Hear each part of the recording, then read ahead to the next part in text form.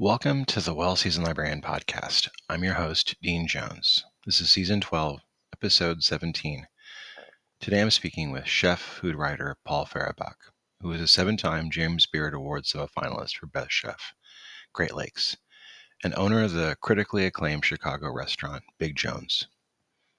Fehribach is the author of the Big Jones Cookbook, Recipes for Savoring the Heritage and Regional Southern Cooking, and the new book, Midwestern Food, A Chef's Guide to the Surprising History of a Great American Cuisine, which is out today. It's such a big thrill to talk with Paul, who is very generous with his time. I love the Big Jones Cookbook, and any foodie in America will love the book, Midwestern Food. This is not just recipes, but the histories of where and why of American cooking. For those of you who live outside the United States, this is a really important cookbook and worth purchasing. If you want to see beyond hamburgers and hot dogs, this book has so many treasures of American cooking. I'm going to take you now to my conversation with chef, food writer, Paul Fehribach. Welcome to the Well-Seasoned Librarian podcast. I'm your host, Dean Jones. Today we're speaking with chef, food writer, Paul Fehribach, who is the 7-time James Beard Award semifinalist for Best Chef, Great Lakes, and owner of the critically acclaimed Chicago restaurant Big Jones. Fehribach is the author of the Big Jones Cookbook, Recipes for Savoring the Heritage of Regional Southern Cooking, and the new book, out today, Midwestern Food, A Chef's Guide to the Surprising History of a Great American Cuisine. Paul, thank you for being on the podcast. Thanks for having me. When you were young, was there anybody that kind of inspired your love of food and cooking? Yeah, I mean, my mom, obviously. I mean, I think that's a common trope, and also my grandmother on my mom's side, who I knew growing up. I think my Aunt Rita was actually really inspiring. She's the wife of my godfather, Lee Gress, and I think I talk about her in the opening of the chapter on side dishes. And she was just a really phenomenal home cook. And like one of my earliest food memories was actually her and her daughters making blackberry pies after we had gone out to the blackberry patch on grandpa's farm and picked blackberries. So just that exposure to real cooking from a very young age was very much something that determined my direction for life. Were there any foods that kind of stuck with you over time that you still love today that you kind of use in the restaurant? That we use in the restaurant, I don't know. I mean, I love blackberries because again, one of my earliest food memories. So we do everything we can with blackberries in season. Strawberries, the same thing. I mean, when you think about foods when you're young, you like sweet things or fruits or candies and that sort of thing. And so, you pick strawberries were a big thing back then. I guess they still have you pick farms, but go out to the strawberry farms and pick strawberries and take them back and make shortcake and pie and all of those other kinds of things. So mostly berries. That's very understandable. I love berries myself. And biscuits, I guess. Biscuits is probably the first thing I learned how to cook. And we make them every day. I've made biscuits already this morning here at the restaurant.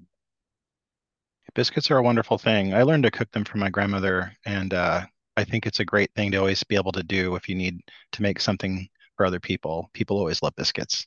Yep. Now, your first restaurant work was at the Hi Ricky Noodle Shop in Chicago. Can you talk a little bit about that? That wasn't really my first restaurant work. It was kind of the restaurant where I sort of found my footing in Chicago after I'd moved here from Indiana. I'd already been in the industry. I was the general manager at their Southport location, which was the highest volume one. Oh, wow. And because I had culinary experience, I helped the owners and the kitchen managers I was the culinary guy of the management, sort of working with, we had a lot of Thai and Vietnamese cooks in the kitchen. And, so sort of working with the kitchen managers and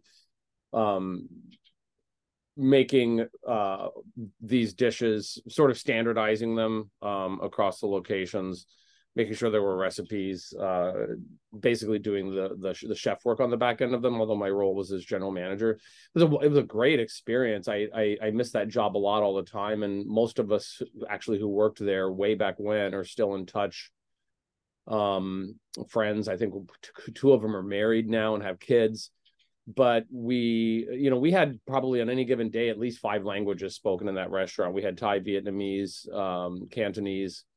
There was usually Filipinos in the kitchen and people from Latin America, in addition to the white hipster waiters. And so it was very multicultural, and a great learning experience from that perspective, and a great I learned a lot about managing people, just by taking all of these people with disparate backgrounds and forming them into a cohesive team. You won a James Beard Award at a very young age. I'm sorry, I'm going to edit that out. Let me redo that. You got a James Beard nomination at a pretty young age. What was that like for you? I can imagine it would put you under a lot of pressure. Oh, I didn't even really know what it was. And I got an invitation to go to this dinner or event, and I don't know, I just worked. Yeah.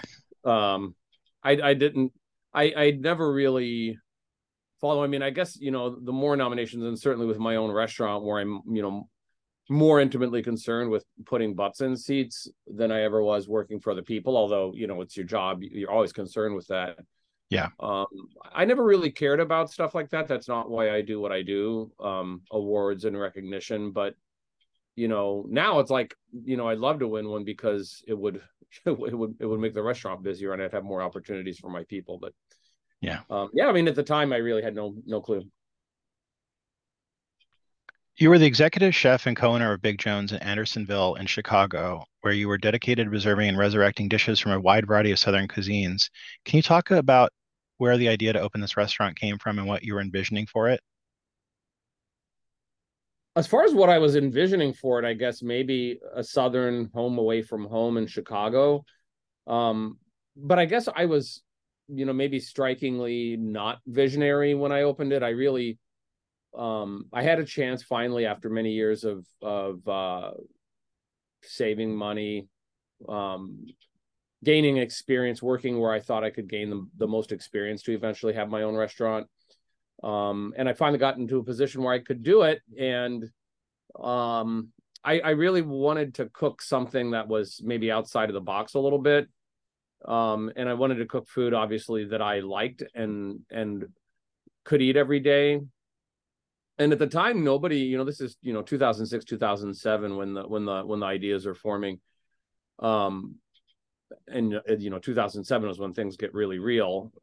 We signed the lease and all of that. But I was really thinking at the time, nobody was taking Southern food seriously. There were some really good soul food restaurants on the South and West side, but and this is a whole separate conversation. Southern food is soul food is derivative of Southern food. It's not really. Southern food is this really broad regional thing. It's very different from the coastal Carolinas to the mountain South to the Gulf Coast and the deep South and everywhere in between. And that's kind of why the Big Jones Cookbook is structured the way it is. But I didn't think anybody was taking Southern food seriously, and as a regional cuisine, like you would open an Italian restaurant or like you would open a French restaurant. So I thought I would open a Southern restaurant and treat this food like the great regional cuisine that it is, and take it very, very seriously. And so that was sort of where the idea came from. And I guess when we opened, it was I got really tired of the question. So why did you decide to open a Southern restaurant? Like, it was some really, but it's funny because it was kind of a very out of the box thing to do at the time. Yeah. Nobody was open. Nobody was doing, now there's a million Southern restaurants, but nobody had really done what I'd done and say, Southern cuisine is a real regional cuisine, and doing it that way. But people would ask me this question out of curiosity, whereas, if I open an Italian restaurant, nobody would ask me, hey, why'd you decide to open an Italian restaurant? Yeah. Everybody thought it was really weird that somebody decided to open a Southern restaurant. And I was just like, well, wait and see. You'll understand why I wanted to do Southern food. Now, you wrote the Big Jones Cookbook, Recipes for Savoring the Heritage of Regional Southern Cuisine. Now, did writing this book, it is a cookbook and you had a chance to highlight what you were doing in the restaurant, but also did it give you a chance to talk about this topic a little bit? Yeah, it did. And I laid out the book by region, or dishes inspired by and coming from a region. I think a lot of times chefs say, oh, this is inspired by such and such cuisine. And, I definitely wanted to create a more accurate representation of Southern food. And notice I didn't use the word authenticity. That's kind of a loaded term. Yeah. And so, I was trying to fish dishes out of a regional context and sort of portray them in that way. And some of them are not necessarily truly accurate, historical or regional representations, but they are kind of more loosely inspired by the foods of a region. But mostly I've tried to be really true and honest about Southern cuisine, because we were the first at the time, really out anywhere in the country outside the South, to approach Southern food in this way. And I thought it was really important to be true to the cuisine, and not, sort of play around with it too much, if that makes sense. Yeah. And the Big Jones Cookbook, I think, a lot of people thought maybe the recipes in it were too straightforward. And I don't know. I mean, I think if, something like a buttermilk pie is just so damn perfect, why do you need to put a spin on it, or why do you need to do something else with it? Or something like fried chicken. Yeah, there's a million different ways you can make fried chicken, but I don't need to, make my fried chicken doesn't need sauce. So it's, Yeah. there's no reason to, go and make this elaborate dish out of fried chicken. It's just like, make fried chicken and it's perfect.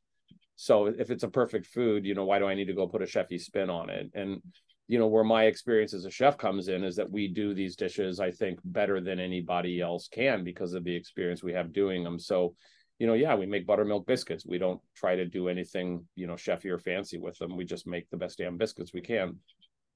And the Big Jones Cookbook is sort of represents Southern food in that way by region.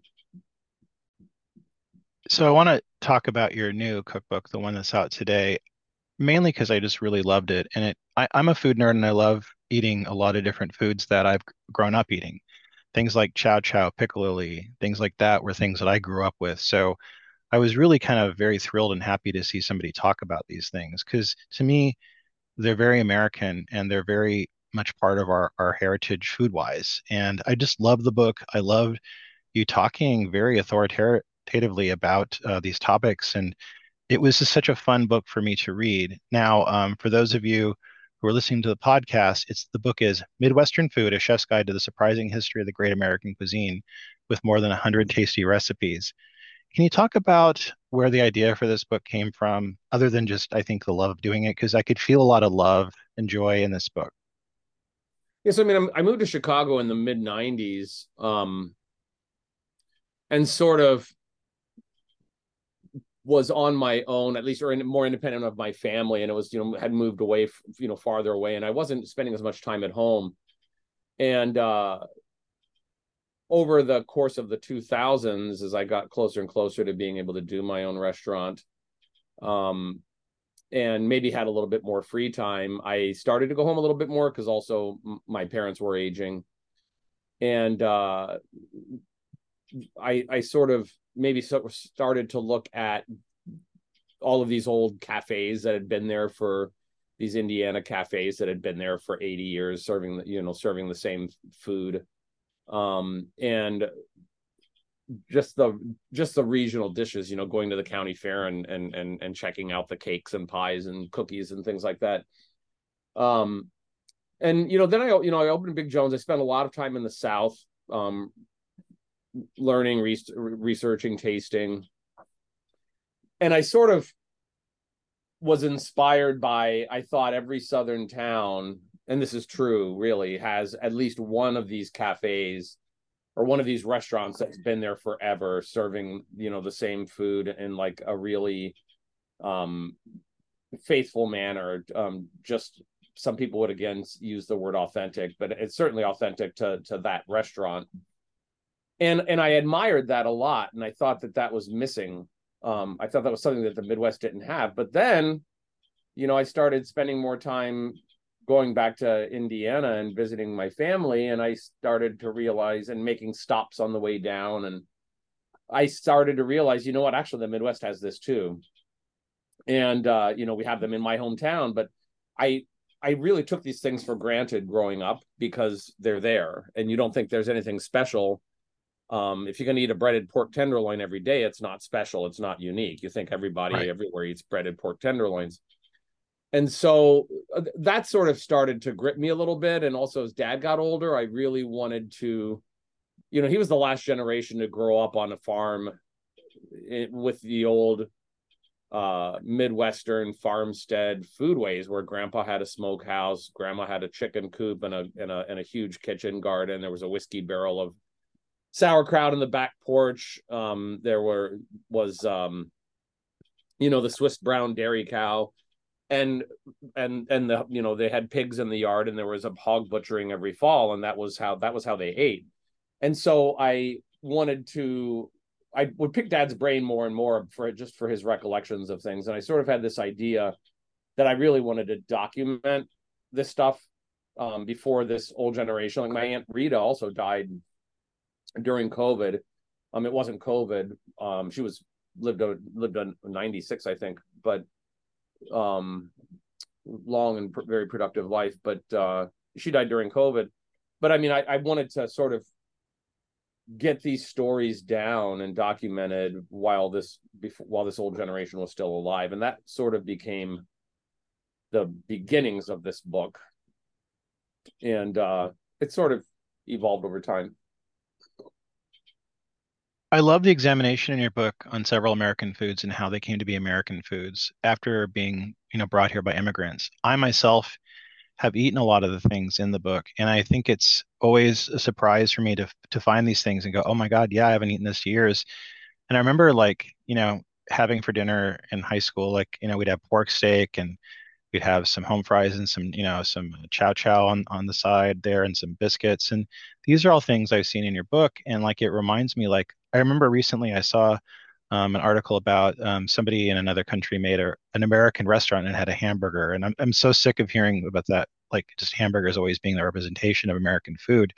And to me, I feel like you really kind of brought out the idea of immigrant food, and its transition to American food. Like, I've had runzas at basketball games that were being sold by little ladies at a card table, and you talk about that lovingly in your book. Can you talk about this a little bit more and how you kind of did research to find out more about this for your book? Yeah, I mean, I again did sort of what I did when I was learning about Southern cuisine, and traveled as much as I could to kind of experience things firsthand. And I guess high school basketball games, that's a really good. That's they occur obviously all around the country, but that's a very sort of Midwestern thing. I use the metaphor of Big Ten football a lot Yeah, in the book, but those tailgates, yeah, those are the types of places where you can sort of experience those foods. But I've talked to people from, Wisconsinites, I think, are some of the most fun people to talk to about food, because it's just such a wild food state, and yeah. but people don't really understand. And Ohio is actually a really wild and interesting food state also. So here in Chicago, we have people from all over the country, and so I talked to people who were from different places, and get their pointers and tips, and use um Minneapolis as a home base, and Milwaukee as a home base, and Madison, and St. Louis, and sort of explore the parts in between on those journeys. to try to experience the things that are truly unique and local. And in the process of editing the book and even writing the book, as it took shape, it's like I sort of start to realize there were a lot of things that, in spite of 120,000 words and 300 pages, there's a lot more out there in the Midwest, and there may have to be another book. I just love I love that you include some really great things in the book that I've heard about so much about and have had friends espouse to me about. Like one of my friends, she's always talking about somebody gets her some, and I'm hoping I'm pronouncing this correctly, but whenever one of her relatives sends her some Geta, is that how Mm-hmm. it's pronounced? Yeah, Yep. some Geta. She's so happy and talks so lovingly about it. And then things like, a hot style Giardera, Gardenera. Gardner, yeah. Hot Stella Gardner. I've heard so many people I know that are like regional to Chicago talking about that.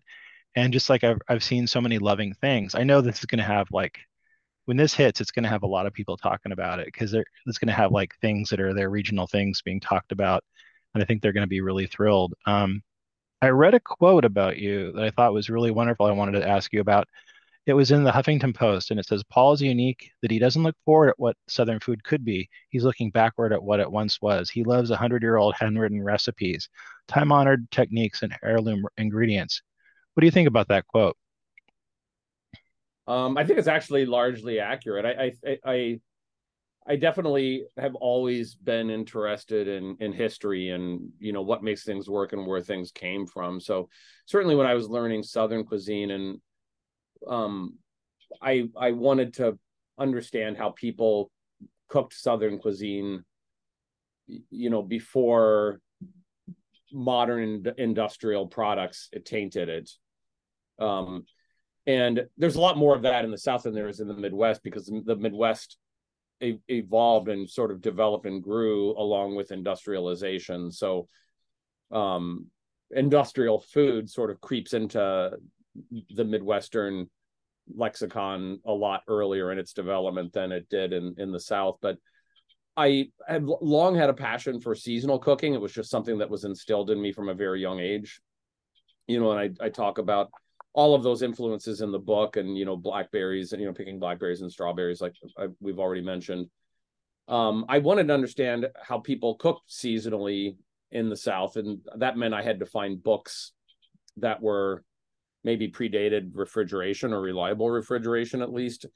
And I started to find this wealth there in the old cookbook literature, and yeah, that became the kind of stuff that I really loved. And also, yeah, the handwritten recipes are things that are very personal, and usually it's a mom, in rare cases a dad, an aunt, or a grandma, sharing thoughts and methods about how she feeds her family. And I think that that's one thing that we don't really appreciate in the study of American cultural history. Like, and so the development of foodways, which largely comes out of the University of Mississippi and the Southern Foodways Alliance, like the study of foodways as an academic pursuit, Yep. is something that we haven't had, and it's something that is becoming important. And I think it's really important because, certainly until the modern age, people spent a lot of time finding and preparing food. And if you want to understand how people lived, you were looking at how they fed themselves and how they fed one another. And so I think it's a real window into culture and what people value, those types of recipes. Absolutely. I wanted to ask about something that everybody's talking about right now. If you know, I don't know if you've seen it, or I know that you've talked about it in your book, but the TV show The Bear is really big, and it references Chicago and Chicago food, and also just the idea for many of us who are not working in restaurants, being a chef and working in a restaurant. Have you seen the show? Any opinions on it or thoughts on it? I have not seen the show, but I know a lot of people who have watched it. And